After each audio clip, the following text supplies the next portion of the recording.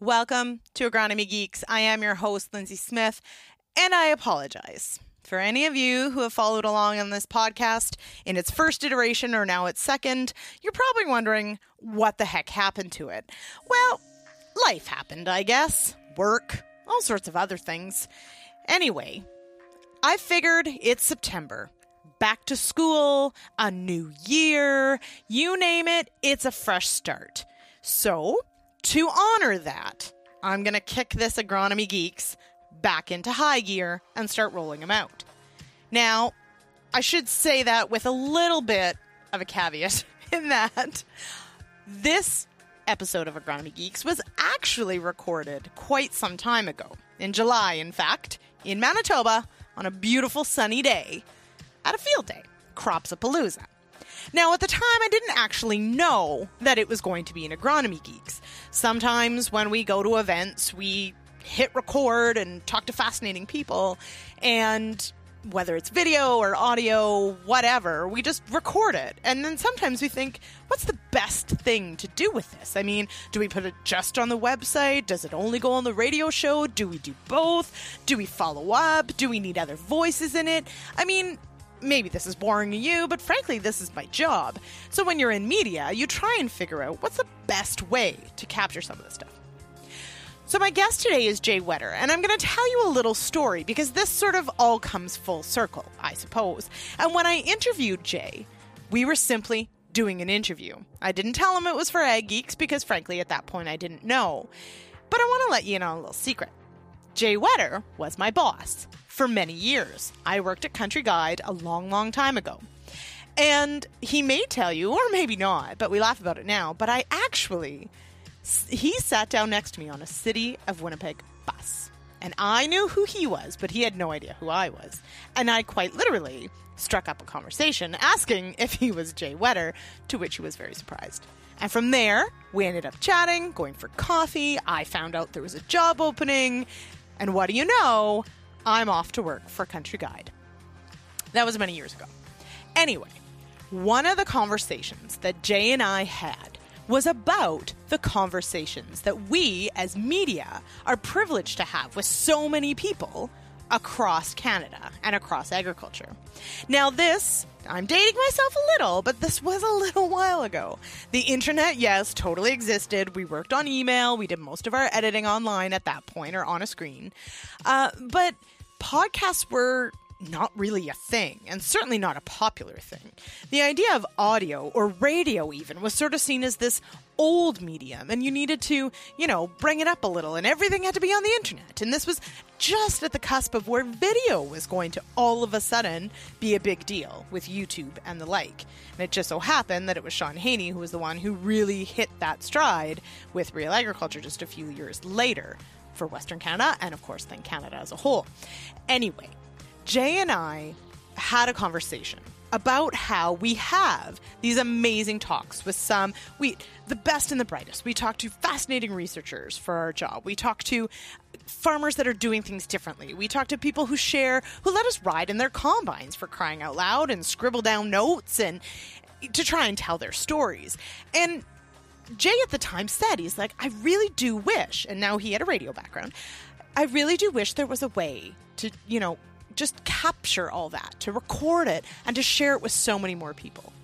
So really what Jay was talking about was exactly podcasts, and podcasts in the sense of how we have them now, which is, an app on your smartphone that automatically downloads this stuff, and it's just there. It just exists, and you can access it. You can access it offline, you can access it online, you can share it with your friend, you can tweet about it, you can say, hey, I heard this, it was great, or you can just keep it to yourself.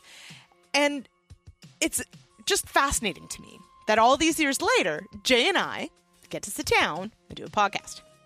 So it's about 20 minutes, my conversation with Jay. And I almost have to apologize because I'm pretty sure we dissolve into fits of laughter at least twice.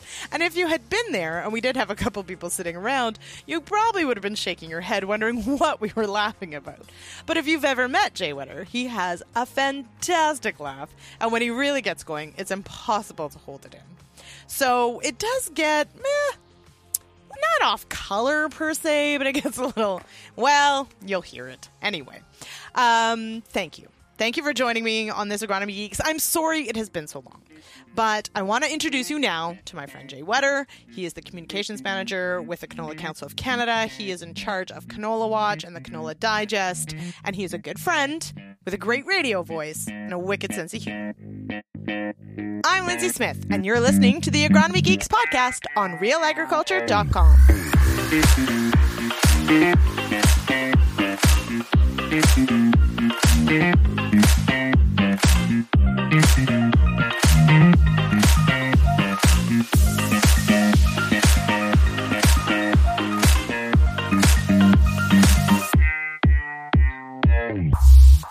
Joined now by Jay Wetter. Hey, Lindsay. How's it going? Well, it's going well. Jay, what is your actual title now? Well, it has been since day one, communication manager. Oh, since day one. Sounds pretty good, eh? That does sound... Way to go. Congratulations.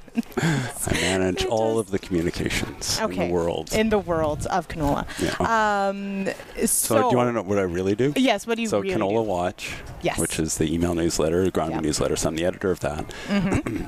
And what that entails is a conversation every week with the Canola Council of Canada agronomy team, the agronomists from across the prairies, as well as anyone else who's involved in canola who wants to join us on the call. So we would have guys like Murray Hartman, Matthew Bernard, and Dane Fraze in Manitoba, Matt in Saskatchewan, that kind of thing. Mm-hmm. And so that comes out every week during the growing season. And people, if you don't already subscribe to it, you really should. CanolaWatch.org and just click the sign up button. Is it okay for me to give a little plug there? Of course you can. Okay, because, great. Of course, I get it. I think probably the entire Real Ag team does. Anyone. Yeah, anyone who has at all any sort of interest in agronomy and or canola should totally get it. You totally can put a plug in for it because it is fantastic. And we have such great quizzes. Exactly. That is one of the things I want to talk about.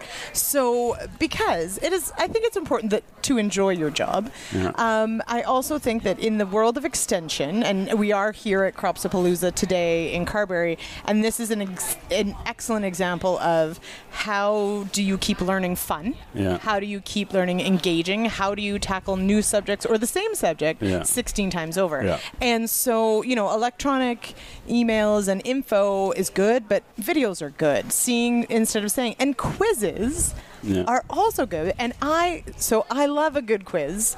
And so an agronomy quiz is basically my favorite thing. And so my question is, do you get good uptake on the quizzes? How much work are they? Do you like to do the same one over and over? What's the vehicle there? What's the goal with the quizzes? So many good questions there tied up into one. Right? And now I can just talk for 20 minutes. And now you can't. I'm going to stop you. You squeezed all your questions in right in there. There at the beginning. Yeah. The quiz is always by far the most clicked item. Yes. Okay. Because people like to have fun, like you said. And a person once told me, a wise person, I don't remember her name. Okay. I'm going to say it was me. If it's fun, it gets done. Oh. So I like that. The quiz gets done because it's fun. Because it's fun. And it is a great, it's such a good extension tool because people want to do it. And then the answers are really detailed, at least the way that I set them up. So the question, sometimes it's just like a yes, no, true, false. More often it's like a multiple choice pick 4 kind of thing. Yeah. But when you click submit, then you get these longish answers that have lots of good links and a good agronomy message. So it's the best way to get agronomy across in Canola Watch. And so we try to hit like a timely quiz. Like a couple weeks ago the Sclerotinia came into it, and then we're now into like the birth armyworm. So this week's quiz is going to be about birth armyworms. Yeah. So hopefully nobody steals my idea before we post it tomorrow. So on realagriculture.com you can find a birth armyworm quiz. Just kidding. And there are some hot spots popping up across the prairies. There's also lots of really low traps, like Sean Senko, who lives in Saskatoon but farms just east of Saskatoon. He says in his area, like there's 10 to 20 adults, which is very low. Like 300, a cumulative account of 300 is considered low. Right. So the 10 to 20 is like barely a blip. Yeah. Not to say that they're not going to have any berthas, because when you talk to the entomologists, that's one of the things they say is that these are good sort of overview of what the risk might be. but you can have fields right beside, like side by side. One has bad bertha, one doesn't for whatever reason. Yeah. And then within a region, say if it's a high risk area, you can still have fields that don't need to be sprayed. Yep.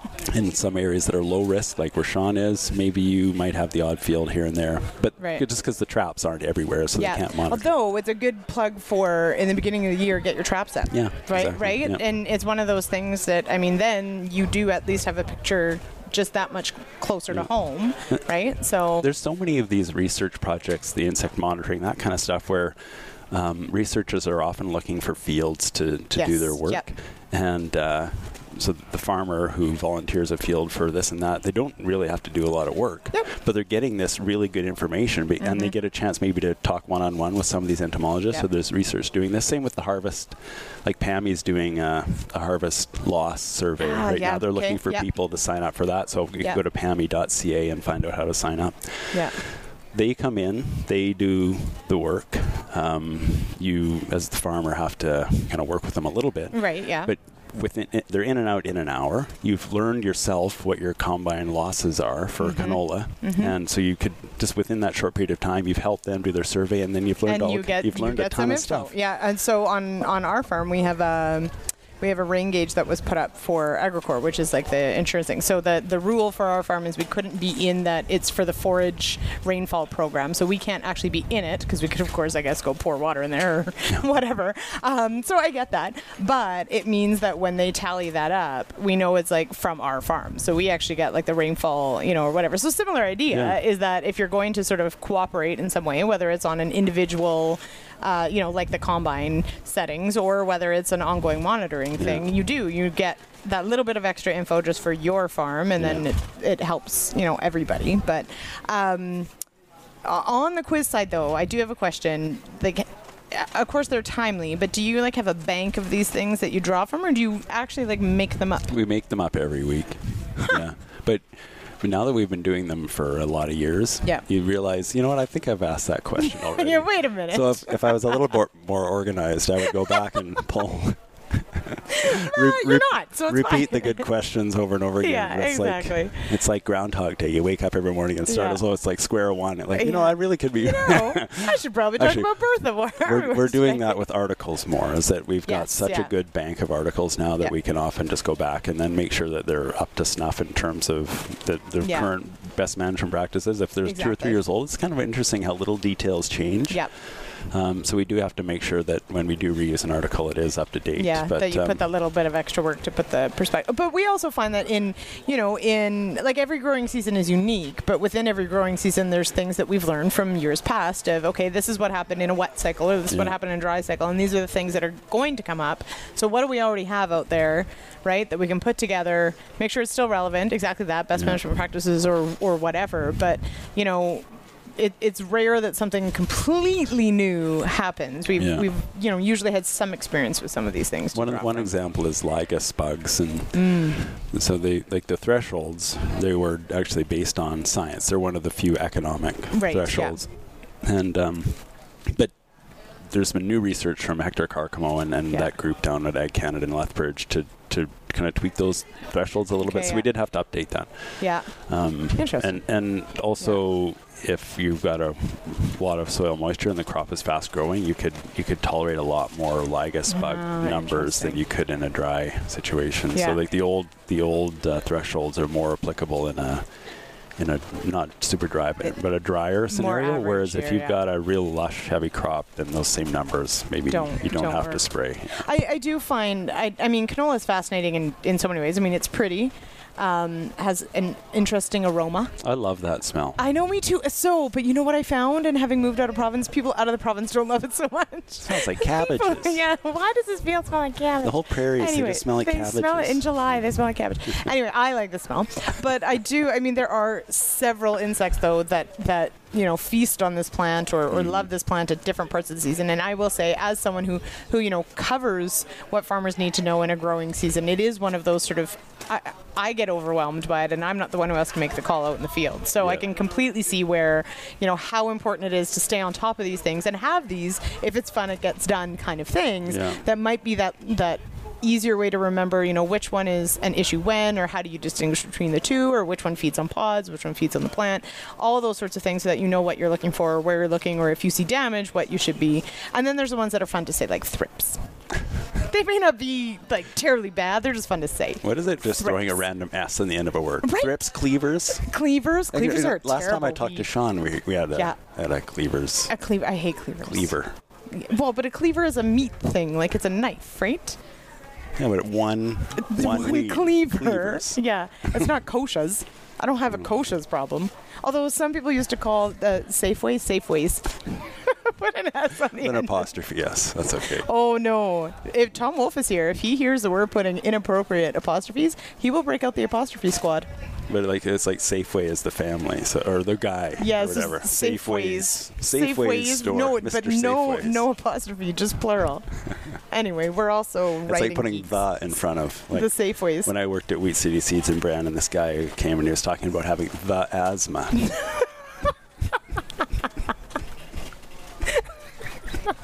It's just one. It is just mine, and it is the okay, I feel bad for him. I hope he got a puffer. Anyway, that is the technical term. I have the asthma. Or I've heard diabetes, which is no laughing matter, being called the sugar. You have the sugar. Anyway, so there you go. Okay, so we digress.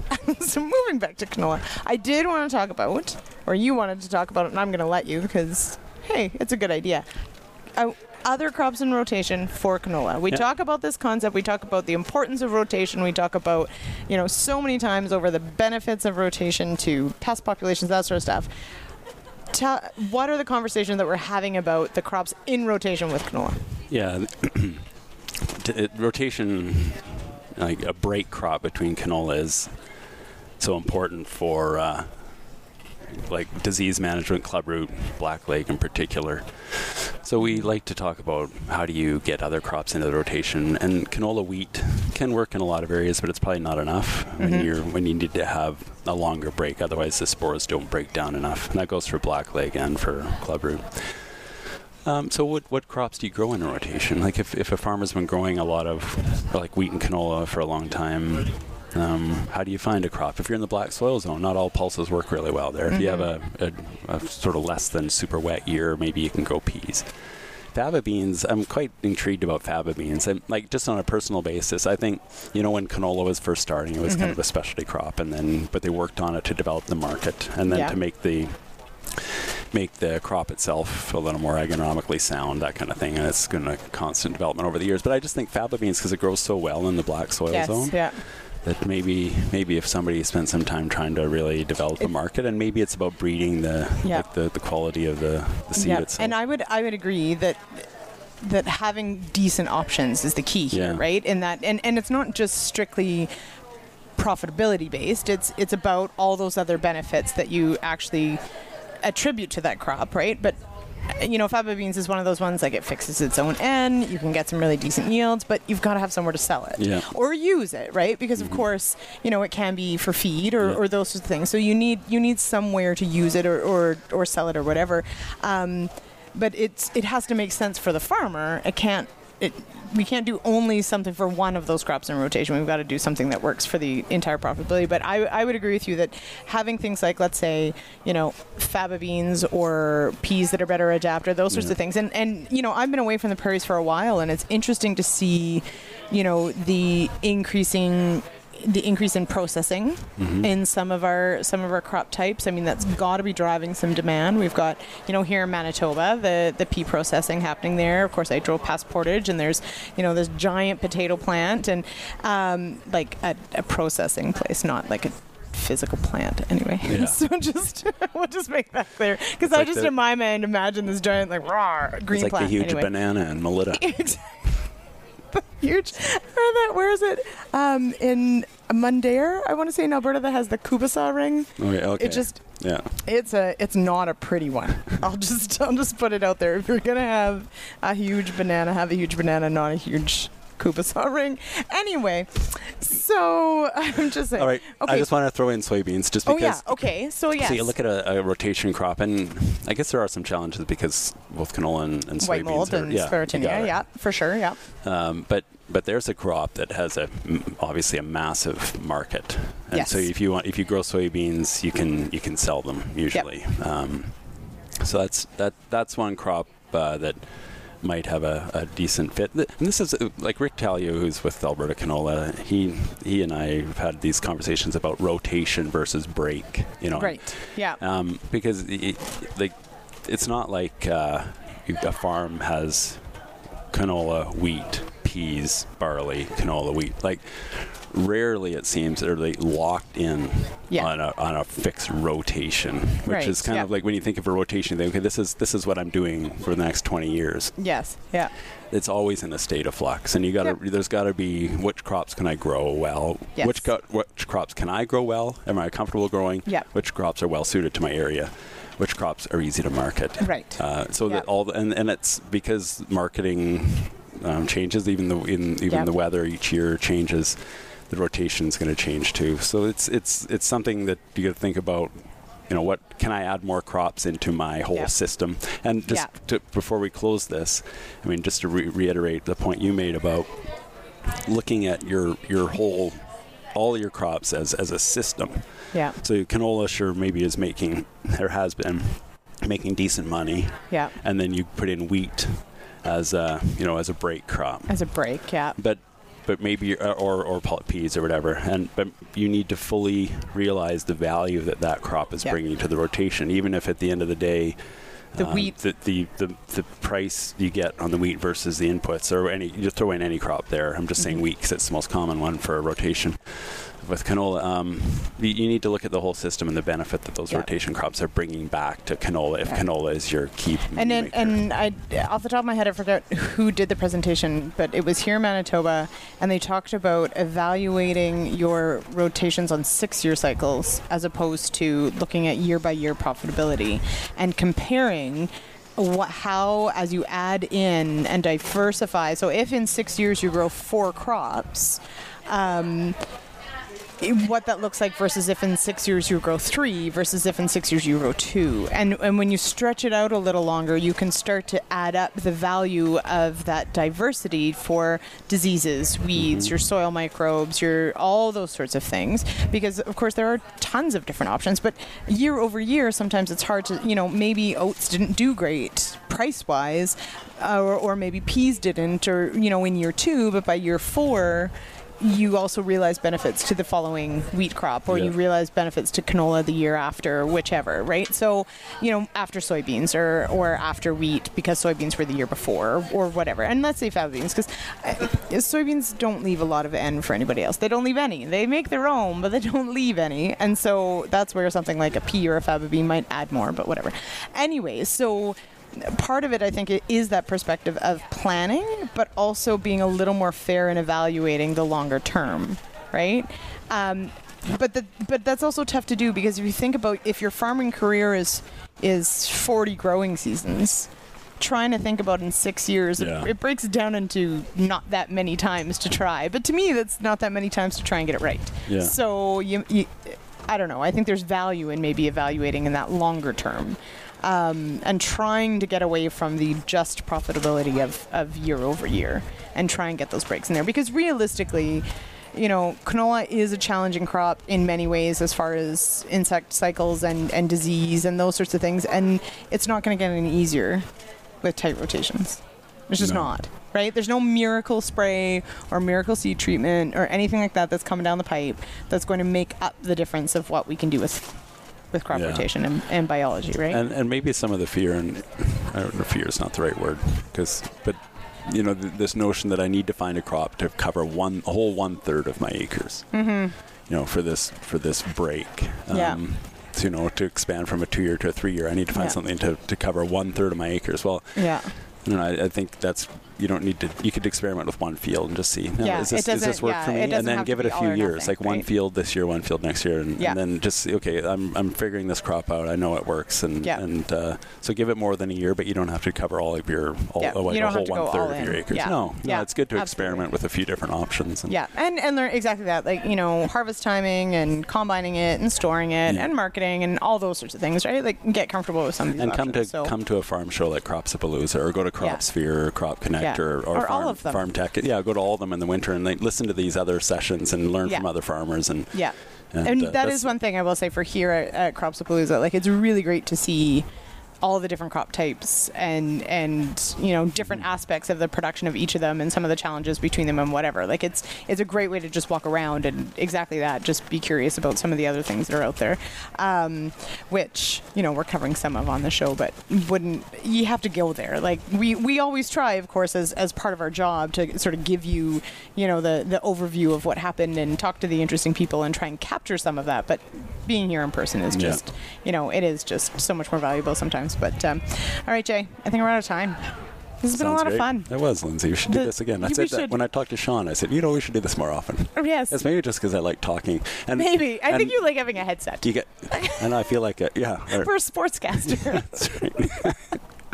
Maybe that's why. But it is fun. We could be baseball commentators. Probably, because mostly they just chit-chat in between. Oh, hey, he threw the ball. Yeah. I know. I like baseball commentary because it's rarely about baseball. Sean's going to kill me for that one, but that's fine. Well, but you just have to know a lot of stats and little personal stories about every single player. And, right. I mean, that can't be that hard, right? We'll try that. All right, Jay. Thanks so much. Okay, see you, Lindsay.